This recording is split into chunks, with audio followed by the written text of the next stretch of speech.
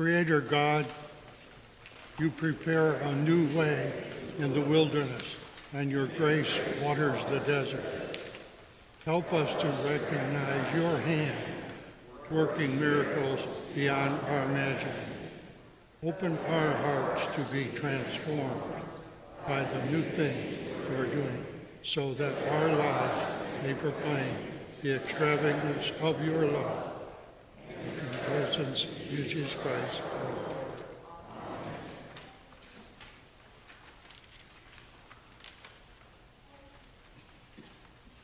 A reading from the prophet Isaiah, 43rd chapter, beginning at verse 16. Thus says the Lord, who makes a way in the sea, a path in the mighty waters, who brings out chariots and horse, army and warrior. I lay down, they cannot rise.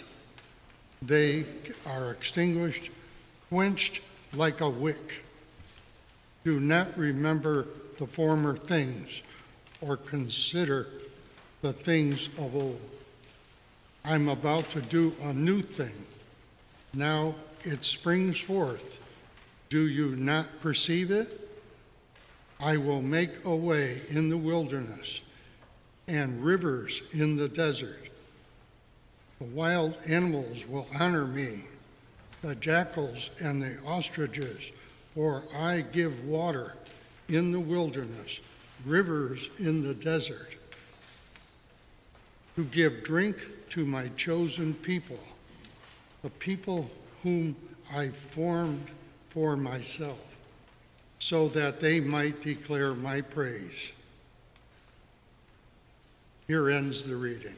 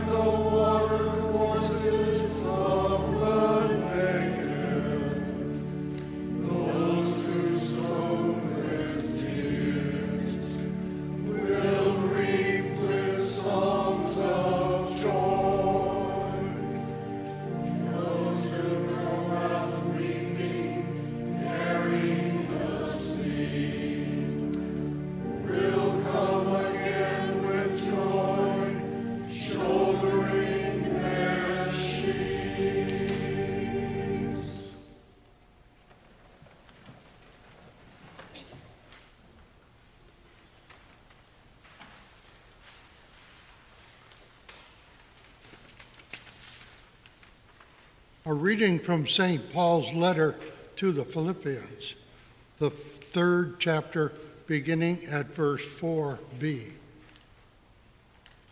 If anyone else has reason to be confident in the flesh, I have more. Circumcised on the 8th day, a member of the people of Israel, of the tribe of Benjamin, a Hebrew born of Hebrews, as to the law, a Pharisee, as to zeal, a persecutor, of the church, as to righteousness, under the law, blameless.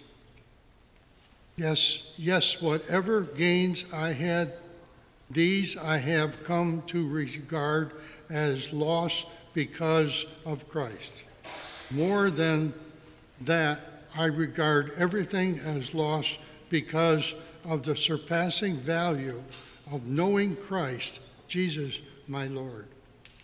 For his sake, I have suffered the loss of all things, and I regard them as rubbish, in order that I may gain Christ and be found in him, not having a righteousness of my own that comes from the law, but one that comes through faith in Christ, the righteous from God based on faith.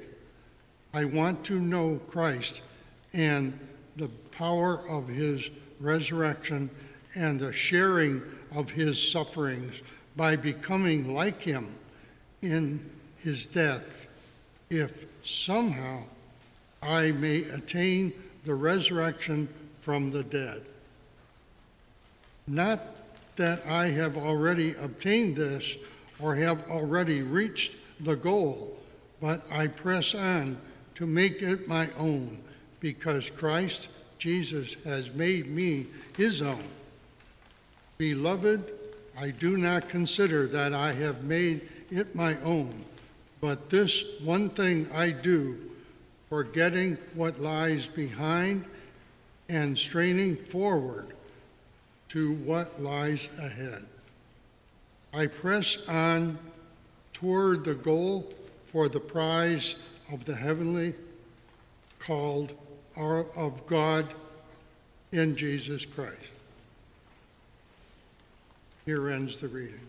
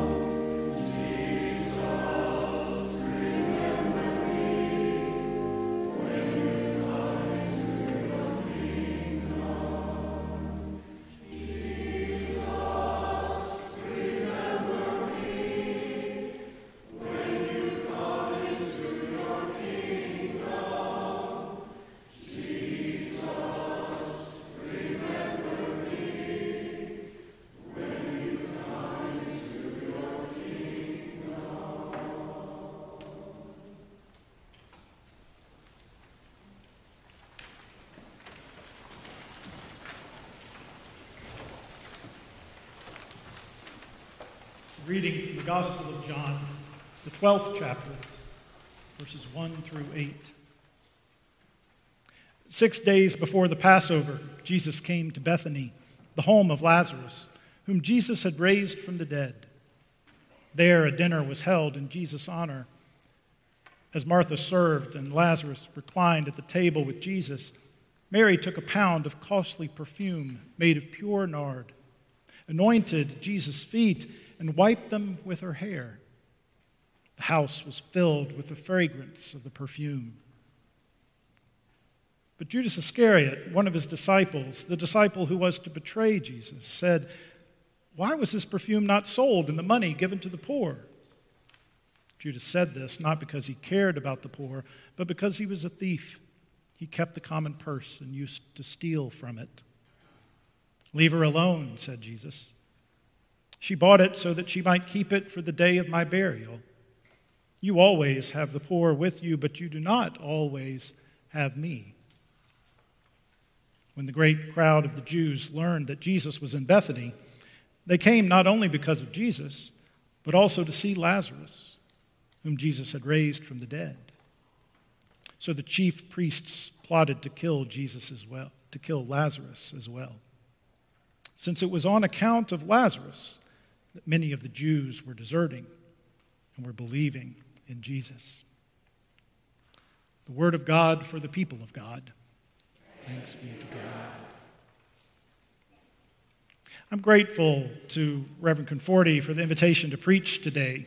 Very grateful. I get to minister with a good friend, and I get to preach at First Methodist in Salisbury. I love preaching. I preached most every week for 10 years as senior pastor at University United Methodist in Chapel Hill. And now in my role at the Divinity School, I don't get to preach as frequently. And being in the pew more than in the pulpit has taught me a few things.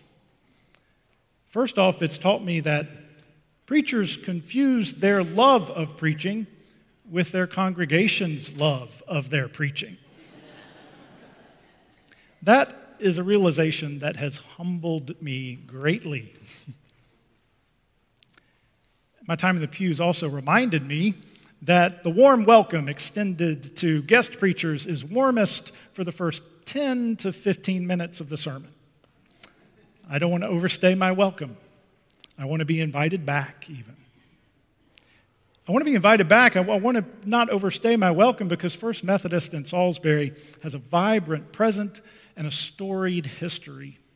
And I mention your history because your history is combined with my history. They're intertwined. Both sets of my grandparents were members here at First Methodist. My father's parents, Mary and Carl King, they moved here when my grandfather King was the Secretary of Education for the Western North Carolina Conference of the United Methodist Church. Salisbury was the conference office for that office way back then. I never knew my grandfather King. He died the day that they were moving out of the parsonage on North Fulton Street, laid down to take a nap and didn't wake up. That was 2 years before I was born. I didn't know him, but I've enjoyed my whole life learning and hearing about him through stories from those who did. Stories from pastors all over this conference, including Fred Jordan, a new friend of mine in your congregation. Now, my mother's parents, Janice and H.E. Brewer, they moved to Salisbury when my grandfather Brewer worked for FCX. And it was one day in the fall when the Sunday school classes were moving up to their new class in the new year. The junior high and the senior high kids were switching rooms on the second floor of the education building here. That's when my mom and my dad saw each other for the first time. Their wedding was here, and it was the second wedding in this sanctuary. Billy King and Helen Brewer standing here many years before I was born. Even if our histories were not intertwined, yours and mine, I dare say I'd still feel welcome in this church. I'm one of those who feels welcome in any sanctuary. I can imagine your beautiful congregation, your beautiful church decorated for Christmas, for Easter, for weddings, for baptisms. I can imagine the life going on here. Decorated too for funerals. I was last here in the sanctuary for a funeral. As a high school senior, I attended the funeral of my mother's father, the last of my grandparents to die, H.E. Brewer. H.E., who was so active in Kiwanis, back when Kiwanis held the pancake breakfast here in the fellowship hall, him standing in the apron that I still put on when me and my elementary-age girls bake in our kitchen, flipping pancakes, telling them stories about their great-grandfather. He loved this church. He loved that ministry. I can still recall Kelly Jones' sermon that day. He preached from Ezekiel 22, verse 30. In that verse, the prophet speaks for God, saying, "I looked for anyone to stand in the gap for me on behalf of the land in order to save it."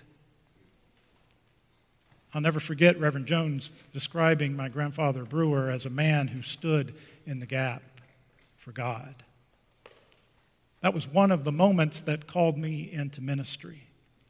I won't forget that sermon. I won't forget that day. I've not forgotten this church. And that memory and today's gospel have me contemplating the cheery subject of death this morning. It is Lent, after all, a season that reminds us of our fallen nature, of our mortality. In the gospel reading today, Jesus' body is, we have to say it, it's just there. Jesus' body is being prepared for burial before he's even died. The perfume Mary pours on his feet, the pint of nard, it's a burial perfume intended to be poured over a body in a tomb. But here, Mary uses it in an act of extravagant blessing. It's an expression of love, even in the face of impending death. Each of us would do the same thing, I believe. If we knew a loved one was going to die, we'd take every opportunity we had to shower that person with every sign of our love. I know we would. We'd want them to know just how beloved they are, just how precious they are as they walk forward to face what we all will face one day. Dr. Teresa Berger is a professor at Yale Divinity School, and inside her office is a beautiful pine bookcase that looks like a coffin. This bookcase looks like a coffin because it is a coffin. Right now, it just has bookshelves placed in it horizontally, standing on end in the corner. It's a coffin that is Teresa Berger's coffin. She's had it built. She has it there in her office, reminding her every day of her mortality. And one day when she dies, someone will remove the shelves and remove the books and lay that bookcase down, and it will be her pine coffin. If you ask her why she has a coffin in her office, her coffin in her office, she'll tell you it reminds her of her death, and she wants to be reminded of her death in order to remember the preciousness of every moment, the gift that life is, in order to be encouraged every day to live this life well. Dr. Berger is thankful for her bookcase coffin. But I wonder, is that gratitude shared by her family and her friends as much as she has it? In my experience, accompanying families with a member of the family who's dying, facing death can sometimes be easier for the person who's dying than for the loved ones left behind. Grieving the death of a loved one is never easy, to say the least. Grief turns your normal, everyday, expected life into a foreign country. Things that made sense before don't make sense now. An adjustment happens when everything is the same and yet everything has changed. Grief's like a lead vest you wear under your clothes, weighing you down, sapping your strength. And too often it's not perceived by those around us. And when others do perceive it, what they say can sometimes just come across as easy platitudes. Regrettably, perhaps the words of preachers may especially come across as easy platitudes. A friend of mine is a pastor in Australia. He doesn't much like Easter in America. Now, you'll remember that being in the southern hemisphere, Australia's seasons are the exact opposite of ours. Christmas is in June down there. It's in the summer. It's not in June, it's in the summer. For us, it would feel like June. Their seasons are flip-flopped from ours. Brian doesn't really like Easter here in America because he worries that in America, we preachers don't truly know how to preach Easter. After all, he says, the blooming flowers of spring do the preaching for us. He thinks instead that every preacher should preach Easter like he does each fall. Every fall, preaching resurrection when the colors are fading and the trees are losing their leaves. Easter in the fall will not accept platitudes. I think during the pandemic, these last few years, a lot of us have dispensed with platitudes. We started saying hard truths to ourselves and to others. We started to show our rough edges a little more. And as so many people died, especially early in the pandemic, I noticed some people demanding that the deaths of their loved ones be acknowledged in new ways. These people began appropriating grieving rituals that were last used in the 1800s, the Victorian era, wearing black dresses when they went out in public, wearing black armbands, hanging black wreaths on the front door.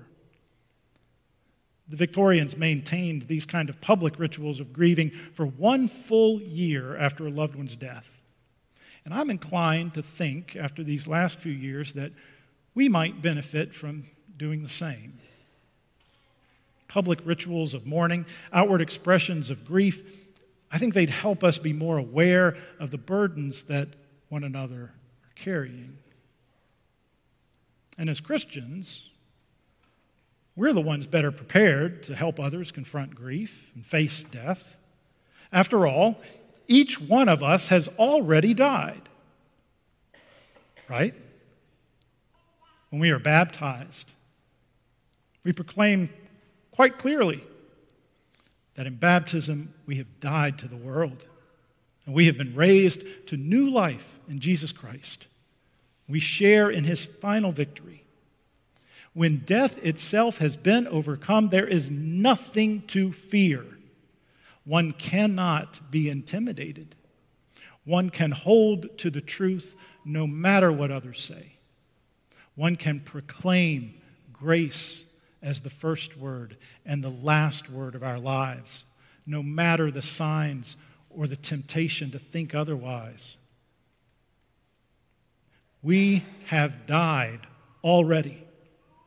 For our baptism took us to the tomb, and Jesus has raised us to new life. By water and the Spirit, we proclaim when we baptize. Yet too often, too many people feel alone in their grief. They feel overcome by all of the pressures of life.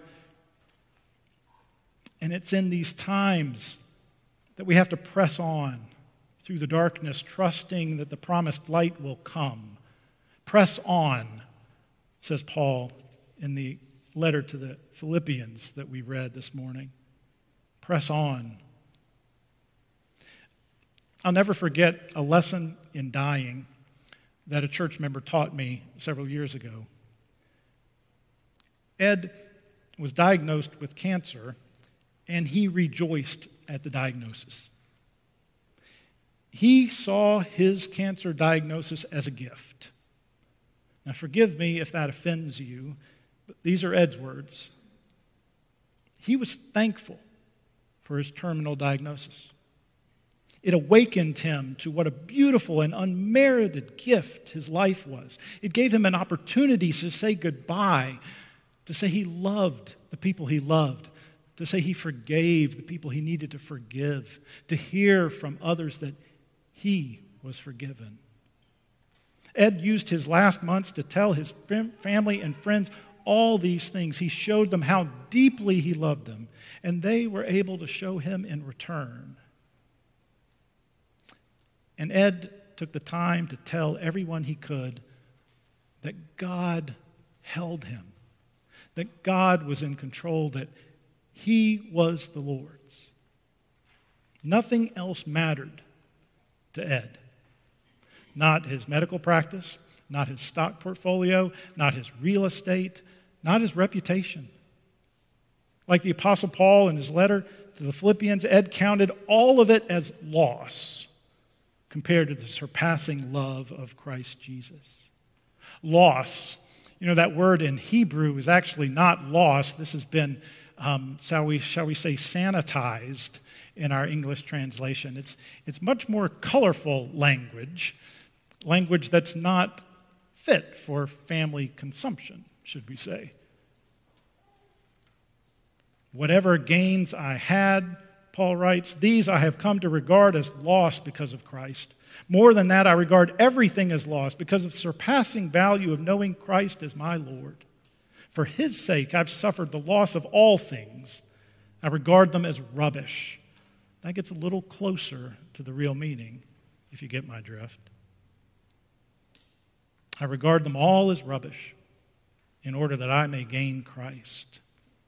I want to be found righteous in him, not having a righteousness of my own, but one that comes through faith in Christ.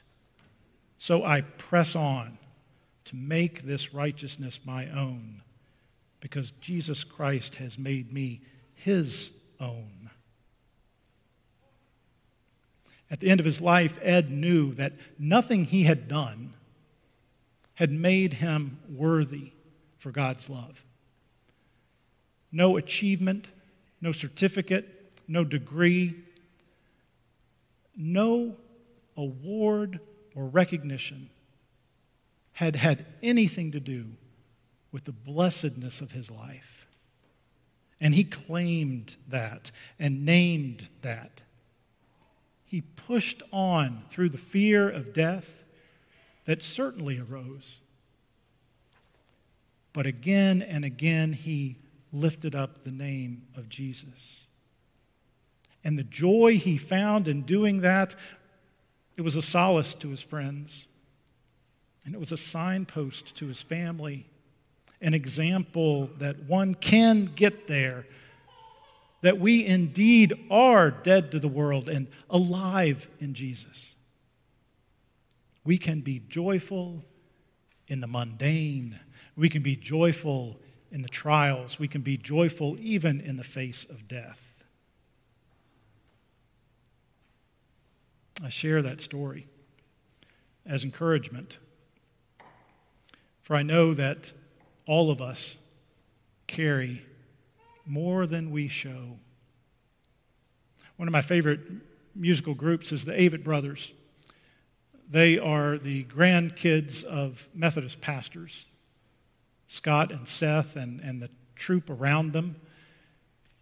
And one of their songs is called True Sadness.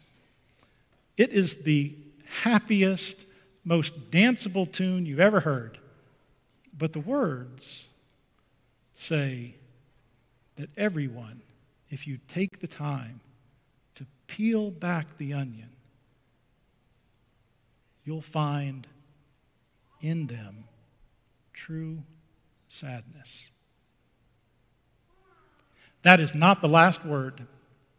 We have been baptized. We have died to the world. We are alive in Jesus Christ.